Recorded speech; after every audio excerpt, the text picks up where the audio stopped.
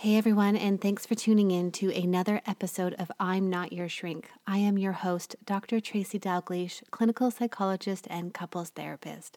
Today, I am sitting with Lindsay Bryan-Podvin. She is a financial therapist and social worker, and we are talking about all things finances, the emotions behind money, and tips to help couples start to deal with this really difficult conversation. So I hope you enjoyed today's episode, and thanks for tuning in.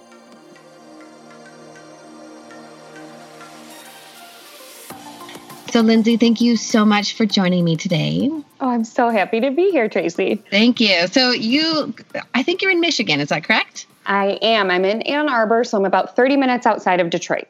Right. So I'm in Ottawa, and we just had another 15 centimeters of snow dumping down, which is pretty crazy. Yes. But I am so excited to talk about all things financial therapy today. And even just getting started, I was thinking about my own education, and we just don't really talk about money or the meaning of money in our schooling.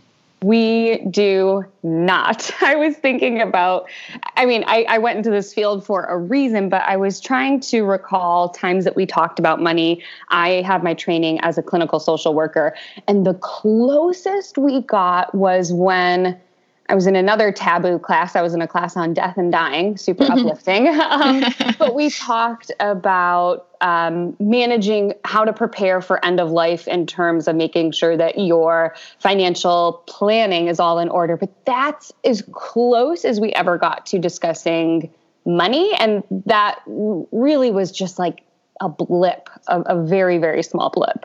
Wow. Yeah, absolutely. And so even just starting off, for people who are listening, what are some of those challenges that you see with women and money? There's so much, and it's really complex. I think women and money is tricky because it's almost marketed, at least the jargon I feel is marketed in a way that it's really intimidating and scary, and it's all these acronyms. And I think that it's just not easily accessible, even though when you actually look at money, it's pretty straightforward. It's pretty easy. It's basic math, but the bulk of it is really an emotional barrier to looking at it, to engaging with it, to deciding what you want that money to do for you. So the money itself is easy. It's getting into that psychological space to address it that is hard. So what is that emotional barrier? What are those kinds of things that you see? It's all over the place, and I will be very broad, but I would say in general, what I tend to see with women is this sensation of ickiness when it comes to money, feeling gross talking about it, feeling like it's taboo, feeling like it's not polite. So I think we kind of turn away from it because we've associated it with something that is bad or dirty or gross. Mm-hmm. Have you experienced that yourself? No. So I realized I'm an outlier. I am an outlier. I have almost always been interested in money, and I've always found it really interesting and fascinating and empowering. And that was really how I was like, oh, wow, most people actually don't feel this way about money. And as the more I get to know, not just women, but clients in general, the more I realize how much of an outlier I am. Right. So you feel that it's empowering, but for most people that you see, it's this ickiness, or it's taboo, or we shouldn't talk about it, or it even kind of feeds into this worthiness for women, eh? Like, what is your worth? Do you know your worth? Yes, absolutely. And it can go both ways. On the one hand, you can get really sucked up in the numbers and the net worth being reflective of your worth as a person, or it can go the other way, like I'm not worthy to earn money or to have money. So it's a really tricky space. That is so hard, especially when it comes to, I'm just thinking about, so for the listeners, you and I have an Instagram relationship. We sure do, yes. We have met and courted each other on Instagram. Yes. But even when I think of everything that's being posted in social media, talking about, the year of the woman or women taking over, but being able to talk about finances and what you're doing with your money, or if you should be asking for more money, if your service is worth more money. This is something that's really hard. It's really hard, and especially in the fields of mental health. So I don't have the exact statistic off the top of my head, but for people who are in the fields of social work, psychology, and psychiatry, we tend to be the people who accept lower pay, and we tend to be the people who are more likely to not advocate for things like raises, which is that's interesting. So wild, because we are really good at advocating for our clients and helping them feel empowered. But when it comes to our own finances, our own money, there still is something there. It's almost like you can't get over the idea of you can be helpful and a charitable person and earn a good income. Yeah. I'm thinking about a conversation I had with a colleague about how we tend to be a bit more avoidant around difficult conversations because we are so in tune with our emotions, and a lot of tough emotions come up and we want to avoid that and just push it away. Yes. But yeah, Lindsay, I would say that I'm probably with you as well in that kind of outlier, in the sense that I have asked for raises in the past, and I have pushed forward to say, I need to take home more money or whatever that is, and to feel really empowered by that. But I'm also very mindful that, there's just so much difficulty behind that. Yeah. And, so I'm not sure the exact logistics, how they differ in Canada versus in the US in terms of being paid for being a therapist, but it's really tricky here because the insurance reimbursement rates just aren't that great. You're often doing a lot of things on your own.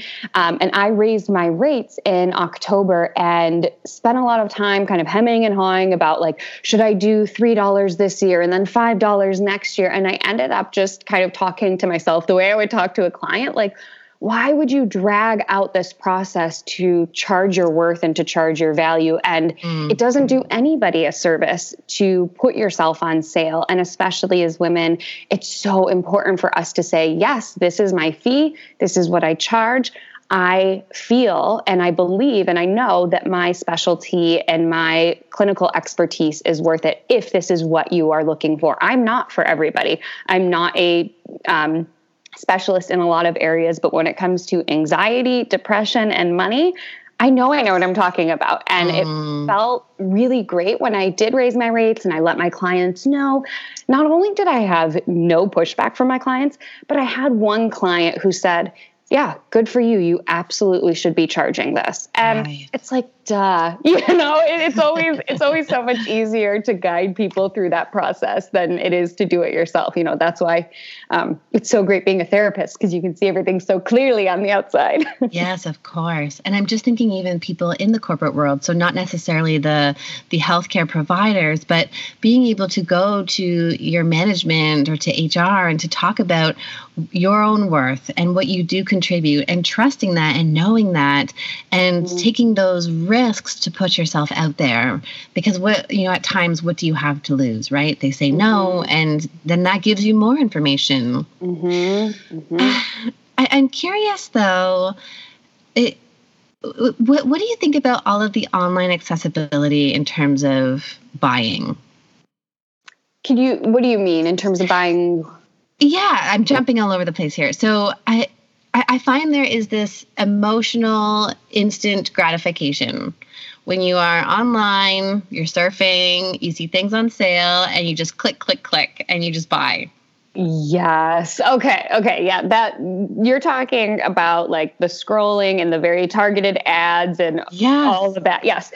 I hear you. And I think it's really tricky. I mean, it makes it so much easier to end up overspending or to end up feeling like you need that one thing in order to complete whatever life you've kind of created for yourself. Like I think I was telling somebody, my Instagram ads are so targeted towards me. It's like comfortable walking shoes, dog toys, and vacations. And I'm always like, oh yeah, that does sound really great.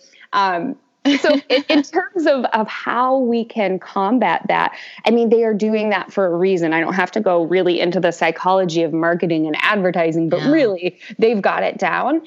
And really what I think can be the most helpful is just to practice some delayed gratification. So it is really easy to click on that link, and it is really easy to throw something in your shopping cart. And that's when I would challenge you, before you put in your credit card information, before you enter that promo code, just to hit pause, set a timer on your phone, like a 1-day timer. Leave that thing in your shopping cart for 24 hours. See what happens when you come back to it. Does it still seem super exciting and shiny and exactly like what you need? And it might really feel like that is the exact thing you've needed, and it feels really good to hit buy. But often for a lot of us, I go back in the next day and I'm like, no, I don't need all of this extra stuff. So just pausing. And I think that's where the therapy side can come in, and you can pause and do a body scan and kind of check in and go, is this really what I need? Is this what I want? Is this going to serve me in the long run? And I'm not opposed to shopping. I'm not a penny pincher, frugal person. Anybody who knows me knows that I have things that I like, and I purchase things that make me feel good. But I really think it's about kind of just weighing whether or not it's worth it. Right. So it's this idea then, it's the mindfulness there, part of that, eh? It's the being aware of what you're doing in that moment. And scrolling is a way of avoiding and numbing out, and it can be fine at times, right? That's fine. Yeah, absolutely. But then when it's impacting our finances, or, you know, I have this personal rule for myself that I have nothing in my closet that still has the tags on it. Oh, yes. But yes. You know, it's this idea of, okay, what am I feeling right now? What do I need, right? So that's tuning into my body, tuning into what things are happening on inside of me, and then making a decision from there, rather than kind of this instant gratification of buying in that moment. Mm-hmm, mm-hmm. And especially, I think, as women, we also have a tendency to be buyers for other people. Like, oh my gosh, like I know you're a mom, so maybe like, oh my gosh, this little outfit is exactly what my kiddo needs, and really wanting it. And also like thinking like, oh, I think my colleague would really love this, or my mom's always talked about that, and really getting excited about also being a person who is a giver, who is thoughtful. And I think we can also get into trouble there. So it's not even, oh, I need this new pair of shoes, but it's, wow, I've really know my friend, or I know my parent or my partner, and they would really love this thing, and how great would it be to gift them that?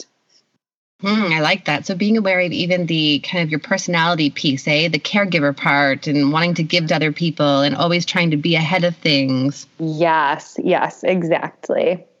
You said earlier that it's not that anyone can do the numbers. We know, you know, this much is coming into the house, this much is going out to the house. And you said there's more behind it that you do. Yes.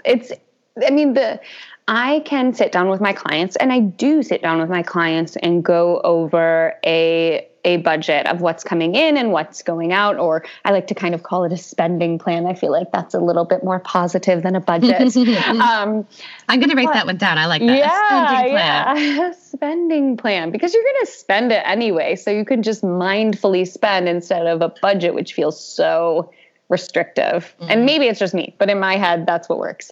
Yeah, I think that's great. That's a mind shift. It is. And it's those little language tweaks that can make such a difference. I mean, that's what we do in therapy. So going back to the emotional piece, it may not even be the numbers. So by that, I mean, a person may have a very quote unquote good income. They are not spending more than they earn. They don't have a ton of debt. They are in a really comfortable place, and they get really freaked out by the idea of looking at their retirement account. Or they get really freaked out of just logging into their bank account. And it's less so the ins and outs and does it add up, but more so what does that represent? Why am I getting nervous thinking about retirement? Is it because then I have to face the idea that I will get older?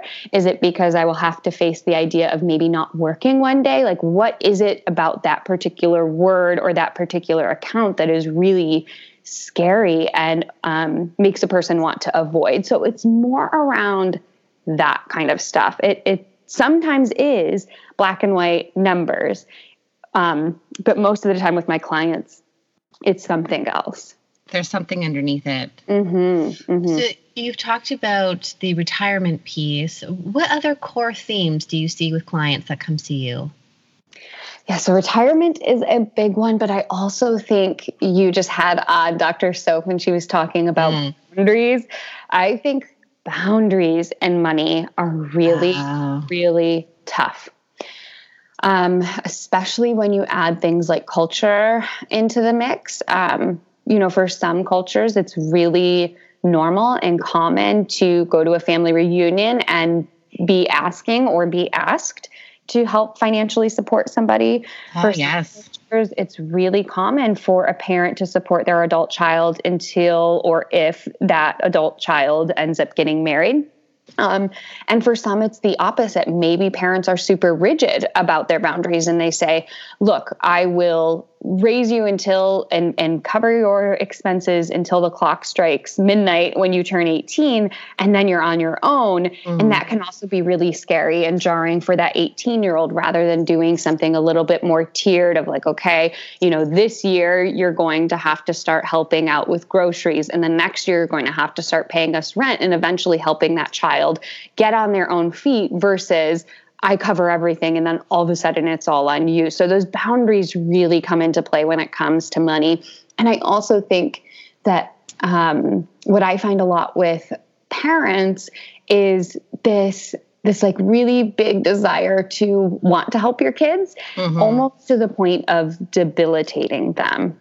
Yeah. So really making sure that when we set these boundaries, that they are also about, in this particular example, let's say we have an adult child who's 24, 25, and the parent continues to subsidize them, really pulling away that subsidy so that that adult can then stand on his or her own 2 feet and be able to say, wow, I do know how to manage my money. I am capable of going out and earning an income. I am capable of managing what comes in and what goes out, rather than it coming from a place of, I feel like I'm cutting off my adult child. No, you're helping them, empower them, and strengthen them by creating that boundary. So I think boundaries and money are huge. That is such an important topic. And I hear that coming up with my clients all the time. Sometimes it's not just money, but oftentimes it is of how much help. So it could be around money. It could be around helping to care for the grandkids, or just helping with general life decisions. And at times as parents, and I it's different with my young kids right now, but I know the feeling with my young kids is I will do anything for them. And I know that, I hear from people where they have adult children where that still continues. But the challenge with that I think you're talking about is that we get into enabling. Yes. And that can be really hard because then, like you're saying, then the adult child isn't learning to do some of this on their own. Yes. And I would also say to those people who are in the sandwich generation who have older parents and children in the home, that is a really tricky space as well, especially if that person who's in that sandwich space is doing better financially than their parents. Oftentimes, then parents can or might say something to them like, well, you're doing better than we did, or, we supported you for so long. So also feeling that guilt of like, oh my gosh, I have to help out my parents because they did so much for me, or I have to help them out because I am financially better off than they are. Like, who am I to withhold money from them?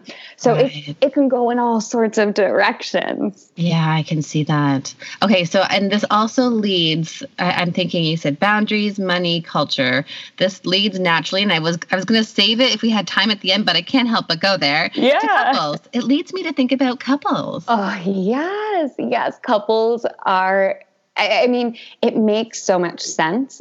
Thinking about, as a couples therapist, some of the biggest issues that come up are sex and money. And I think as therapists, there are specialties in sex therapy, but there aren't until now, not little plug, people who are there to talk about the money piece, especially when you're taking two cultures together, if they come from different backgrounds, especially if you're taking into account different socioeconomic statuses. Maybe one partner has a lot of debt and maybe another partner didn't have to pay for college. Maybe their parents were fortunate enough to pay for their college. I know I talk about my personal example a lot, but I came from a family of divorce and my husband did not. So for me, the idea of merging money was really scary because it represented, an inability to be independent or to quote unquote get out. And for him, it was so natural. Like, why wouldn't you merge accounts? Like, this is just what healthy couples do. So there are so many different ways in which money can come into play. And at the end of the day, it really comes down to what are these or this couple's goals? What do they want for them? Is it really important for them to own a house or to have money for travel? Is it really important for them to have children and be able to pay for their college? Is it really important for them to be able to give back financially to their community? Figuring out what those bigger values and goals are, and then kind of working backwards through the communication piece to make sure that each person in that couple feels like they're being heard and feels like their needs are being met, without making it a black and white, this is how we do money and you do it the wrong way type of situation. Right. A lot of the work I do with couples is not about getting, finding the bad guy and having one person completely give up what they want and need for the other person. But, I use that kind of analogy of you're co-creating this world together. And sometimes that does mean giving up some of what you long for and going with the other person, or, how important that is, but really finding that new space that works together. So what are three, I'm reading some of your posts preparing for this. But what are ways that couples handle money? Oh, yeah. So you're hinting at the three ways that couples that tend to because handle.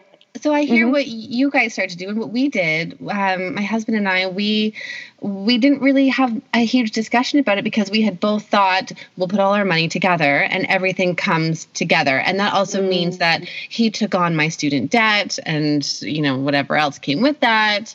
But that's how we decided to go through it. So that's one way. Yes. So there are three kind of main ways that people can manage their finances as a couple. One is separate, theirs and mine. One is a combination, theirs, mine, and ours. And then one is just ours. And so each of those may work for different couples. I find no matter what, I tend to lean towards making sure you at least have an ours pot, even if it is still theirs, mine, and ours, because I think that in addition to intimacy, or when it comes to intimacy in a relationship, I think financial intimacy is huge. And if you have these two separate accounts and you don't know what's going on in your partner's and they don't know what's going on in theirs, it can feel really unsettling. So I find it so helpful to have an ours account, even if you continue to maintain separate accounts for other things, just so you can be on the same page financially and have that sort of connection. My husband and I do mostly ours, and then we have what I like to call fun money, and we each get essentially a cash allowance each month. And that means I can spend it on whatever I want and he can spend it on whatever he wants. And there is no judgment or blame or how could you have done this or how could you have done that? It's like you have full autonomy over this little pot of money. And if I want to save it up and hoard it all year, I'm welcome to do so. And if not, like, it's not a big deal. So that's where we ended up landing. And that feels really good for us. But for each couple, they're going to have to find a balance that really works well for them. And what kinds of things would be in the hours? So if I'm thinking of expenses or things, what would people put in that? I think for most people, what ends up going in the hours is things that are consistent monthly expenses. So things like your rent or your mortgage, things like your utility payments, car payments, groceries, pharmacy needs, and then you can kind of decide where that hours ends. For some people, things like clothing and haircuts, and gym memberships go there. And for other couples, they feel like that's best done from their individual accounts. But I would say for the most part, it's those big monthly recurring expenses that go together. The financial intimacy is such a good phrase for that. That really it is about closeness and being able to be open and talk about these things.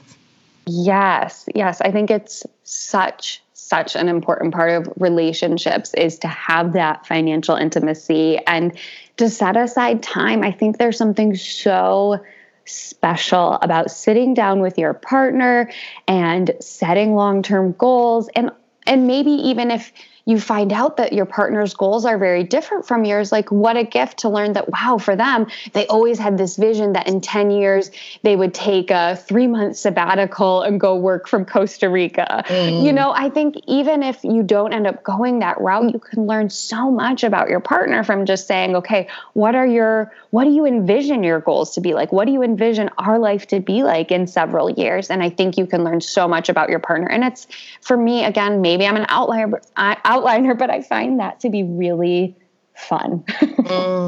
Yeah. And if I think of even some of the couples therapy work that we do, it is important to be exploratory and to be open and to be inquisitive. And we do that when we first start dating our partners, right? We're excited to get to know them. We get excited when they share something through a text and we ask more questions. And then over time, for whatever reason, maybe it's, the kids or other stresses or just distress in general in the relationship, we stop doing that. Yeah. So I think it's really important. And money, like other things in your life, you can't get away from money. You will always have to interact with money, no matter what. Even if you're, super, super crazy rich, guess what? You're still going to have money coming in and going out. It doesn't matter what walk of life you're in. Money will always be a part of the conversation. And so I just think it's so, so important to continue to include that in your dialogue as a couple. So I can imagine that many people who would be listening will say, but I don't know how to have this conversation. Or they might say, every time we talk about money, we start to yell and things get heated. I know you also see couples. Yes. Where do people start? Where do people start? If it has been a prickly topic or a topic that tends to get heated, I think it's really best to carve out time to have that discussion. So you're not doing a drive-by like, hey, honey, by the way, I'm going to go on a weekend-long trip with my girlfriend. See you later. Like, no, that's not probably the best way to have that conversation. But to set that intention when you're already in a good, calm space with your partner. So for some people, that's like when the kids are finally in bed and they have that time and they're like reading on their phones or on their Kindles. That's a good time to say, hey, hon, I don't want to talk about this right now, but sometime in the next week or two, I think it'd be really helpful if we could talk about maybe our financial goals coming up or about how we're going to tackle that debt. So you don't dive into it then. You don't say you, right? You say we, I. So I would like us to talk about how we are going to do this instead of I want us to talk about how you're going to pay off your debt, right? Like that already sets up some walls and some areas for defensiveness. So first, setting aside that time and then setting aside that time very, very intentionally. So making sure that if you do have children, they're at daycare or they're with grandparents or they're at their neighbor's house. If you have dogs, that maybe they're in the other room, making sure you have a good set of time and setting some sort of agenda. And I know it sounds crazy for people when I say that, But I think if you don't have a couple of goals or things that you want to talk about, you can get off the rails so quickly. So for each partner to say, okay, here's my biggest concern. I really am getting really anxious about the amount of debt we have. I really want to get on the same page with you to see what we can do to either stop accruing new debt or to start paying down our current debt. And maybe the other partner is like, that's fine. And I really want to talk about how to save money for college or something like that. And if either partner starts to go off, so maybe it was debt and college were the two main things, and somebody starts talking about vacation or inheritances or wills, you can say, you know what? I can totally see how you want to talk about that, and let's kind of keep coming back to these main 1 or 2 bullet points. Just like many things in relationships, it's all interconnected. Mm-hmm. So even if you only start talking about debt and college savings, there's a ripple out effect. Mm-hmm. Then it makes it easier to talk about those things like long-term care for your parent or for things like income and expenses. So starting with 1 or 2 topics that each of you guys can sort of get on the same page about, and then working your way out there. But having an actual sit down money date is really, really important. Yes. I'm thinking about, I remember I wrote down, as I'm listening to you, I wrote down vulnerability and shame. Oh, yes. And that, you know, to have these conversations, you are making yourself vulnerable and putting yourself out there. And shame can come up there. And it's important to label that and say, okay, you know what? We all experience these things, that there's nothing to be ashamed of, and that it is important to, draw back the curtain. And that's the best way to eliminate shame. And I'm actually thinking about, so during my first pregnancy, I really wanted to have a nice dress to wear to my baby shower. Yes. And there are just not a lot of nice, well, this was a few years back, but there wasn't anything that I really liked in the city. So I ordered something and I ordered a few options and I don't know if I didn't know or I didn't think about it or I'm not sure, but I got hit with a lot of duty. Oh, wow. Okay. And then it was coming from the UK. I got hit with duty, and then I had to pay for shipping to return the items that I didn't want. And I felt so embarrassed and I felt so stupid that I had to spend this extra money. And meanwhile, preparing for mat leave and saving up that money, I was so embarrassed by it that the first thing I did was I hid what happened. And that, I hid that from my husband, and that didn't feel good. Right. And I just stewed on it. And so then I had to sit down and I say, okay, I made a mistake. This is what happened. And I owned it. And we actually had a really great conversation from that. I mean, was it money lost? Yes. And that was really unfortunate. And I had to change and flex some things that I was spending elsewhere to compensate for that. But if I had have kept that hidden, it just would have spiraled into more shame and more hiding and not being able to talk about something that happened. Yes, I think that's such an illuminating example of how it can go one way or another. Like you said, we all make mistakes. There's no way that we can navigate through life without any mistakes, and especially financial ones. And we are all going to make financial mistakes, and that is okay. And like you were saying, the first reaction is to save yourself from having to admit that you made a mistake, and maybe also protect your husband from the idea of money lost or however that dynamic is in your relationship. But you could see how that could spiral, right? So, oh my gosh, I overspent on this dress and I had to pay a bunch of duty and I had to pay these shipping fees. And then it could spiral again. Like, oh my gosh, then I went in this like Google wormhole to find the best baby humidifier. And then I end up with 5. And why do I have 5 and keeping those hidden, right? Like, and you can totally see how that would happen versus saying, hey, this is what happened. I know it sounds silly. You know what? Lesson learned. I'm going to double check that fine print when it comes to shipping and taxes and all of that and move on. Right. We all make mistakes and that's okay. Yes. Right. You mentioned earlier goals and values as a couple. And I think this is so important because we know that when we are living in line with our values, with things that are important to us, then we live a meaningful life. Yes. Yes. And it's interesting because what I value is going to be different from my husband and will be different from, say, even my parents or my sibling. And I think that's something also really important to talk about, is to not maybe get stuck on the money piece, but what's the value of it, right? Yeah, absolutely. So thinking about what is the value behind spending money or saving money or putting extra money towards debt, what is the why behind it? And for some people, it's security. The less debt I have, the more secure I feel. Great. Right, that's the value. Right. Exactly. Again, I'll just use myself as an example because it's easier to call myself out.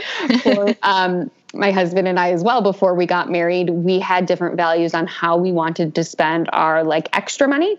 For me, travel was really important because I found that to be a way to explore other cultures and to try new things and to have those fun memories with my partner. And for him, it is vehicles. And for him, there's something super nostalgic about tinkering around on an old vehicle and the history of that vehicle. Right. And so it's not just oh, I want to take this fancy trip. Oh, you want to buy this part for your car. That's not it. Yeah, that's what it looks like on the surface, but it's so much more than that. And we really dove into that conversation about values, about how do you want to spend that leisure time and how is that important for you to spend that additional money. So how do you guys negotiate that? Do you guys travel together? Do you tinker with him? That's a really good question. We try to take one trip together each year, and we each take individual trips. I also think that's really important for couples. Yes. I have a big family, so my individual trips tend to be going to visit a sibling, and he has a lot of friends who are kind of sprinkled all over the U.S., and so his trips tend to be visiting a buddy.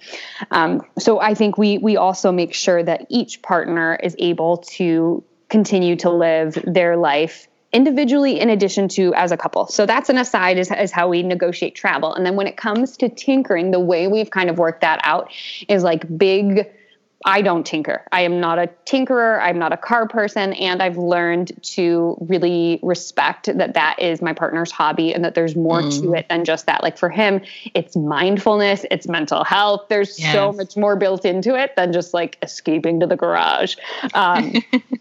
So for him, when it comes to big parts, we talk about it together, and usually that'll end up being a birthday gift or a holiday gift. And then when it comes to smaller parts, that's where that fun money might come into play. So if he has something little that he wants to get for the car that might make me roll my eyes, if it's his fun money, go for it. But if it's a bigger part, we usually discuss it together. And so a really great example of this is we're each in our 30s. So for my 30th birthday, we went to Europe, and for his 30th birthday, he bought an old car. Oh, I love it. Yeah. And those were each things that felt really, really good. So that's another kind of way you can do that. I'm connecting a lot to your story because my husband rides dirt bikes, and he's due for a new dirt bike, but it's not my thing. But exactly. It's so important because I see when he comes back from his dirt biking trips, he goes with his dad, and there's a whole group of people, and you could just see how filled up he is. And I know he'll appreciate listening to this about theirs, mine, and ours, and having our own piece of money that we can spend. Okay, so we've talked about some of the issues that you see with people, but let's even just go back to what is a financial therapist? Yes. So a financial therapist is a person who is trained in both financial literacy and financial education, and therapy or the mental health or psychological side of it. So as I mentioned earlier, I'm a trained clinical social worker. So my background had been in treating depression and anxiety. And then I went on to get my certificate from the Center for Financial Social Work. And they bridge the two. So there are a few places that offer credentialing. So it's really, it's tricky right now because there is a beautiful thing in our world where you can get certified in a lot of things. But how can I phrase this? So you can kind of become a coach or a counselor in anything, and you don't need a ton of credentialing. There may be credentialing, and that's great. And then when it comes to something like this, for me, I had to already have my degree in some sort of clinical therapeutic background before I could add on that additional qualifier as a certified financial therapist. And I do think that's an important piece, and it's an important advocacy piece that whoever you decide to see, make sure you understand their training and their credentials. Yes, exactly. Because, it is your time and it is your money, and that you want to ensure that you're getting the service that you need. And for some people, a coach might be, that's okay. But also there are coaching certificates that go with that, right? Exactly. And then also looking at... Oh, I was just going to say there are amazing financial coaches out there. And I think financial coaches are really great for the person who wants to dive in and is really excited about the dollars and cents side of things and just needs a guideline and a person holding them accountable. That's a perfect candidate for a financial coach. Yeah. And what can people expect to learn from seeing you? So much, right? I've gained so much information from you today, but maybe let me narrow that one down. Yeah. What's the average number of sessions that you would see someone? Oh, it's so hard. It's really so hard. So this will be a long-winded answer, and I apologize. That's okay. But it depends. And I know that's the most frustrating answer to hear if you are a person who is considering seeking help. But it really does just depend on each person. So I'll use depression as an example. So in traditional cognitive behavioral therapy, it's manualized, meaning you do session 1 and it looks like this, and session 2 it looks like this. And if you look at the manual, it could break down really easily into 12 sessions. But for most people who have had a depressive episode or have a loved one who has depression, they know it's likely going to take more than 12 sessions because people aren't robots. We don't just have depression. We have depression plus the stressors of life. We have depression plus a trauma of our past. We have depression plus a negative, toxic work environment. So it's kind of that same thing with money. Could we create a financial plan that feels really good for you and get you out of here in 4 to 6 sessions? Absolutely. And again, only if you exist without any other complicating factors. And if you could give 3 tips for our listeners, what would it be? 3 tips around money, the emotions, anything that we've talked about today? Yeah, I would say first, just acknowledge that you do have a relationship with money. You do. Every single person does, and we all interact with it differently. So first, just reflect on what is my relationship with money like. And I think that is a really good starting point. And then second, thinking about what do I want my money to do for me rather than what is my money doing to control me? How can I take back the power so that I am in charge of the money and I dictate what that money does for me? And that can be so empowering. So what do I want my money to do for me? So what's my relationship with money? What do I want money to do for me? And then third, thinking about long-term, what you want that money to do long-term for you. For you, is it very important, again, kind of going back to that boundaried discussion, to be able to support or maybe not financially support a loved one? Is it very important for you to give back to charities in your local community? just thinking about what that greater good can be around money and how you want that to work. So kind of starting very interpersonally, what's my relationship like? Then what do I want my money to do for me? And then what do I want my money to do for others? Those are great tips to take away from. Thank you so much, Lindsay. Oh, you are so welcome. Where can people find you? Yes, they can find me on my website, Mind Money Balance, MIND. And I'm also pretty active on Instagram, as you know. That's how we met at Mind. My handle there is Mind Money Balance.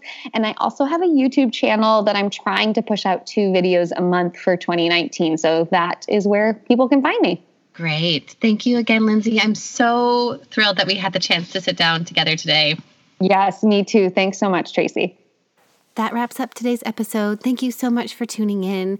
If you are looking for more information, head over to my website, drtracyd.com, or you can find me on social media.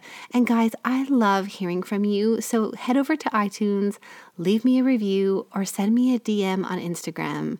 And remember that these podcast episodes are strictly for informational purposes only and do not substitute for the professional help from another healthcare provider. Take care until next time.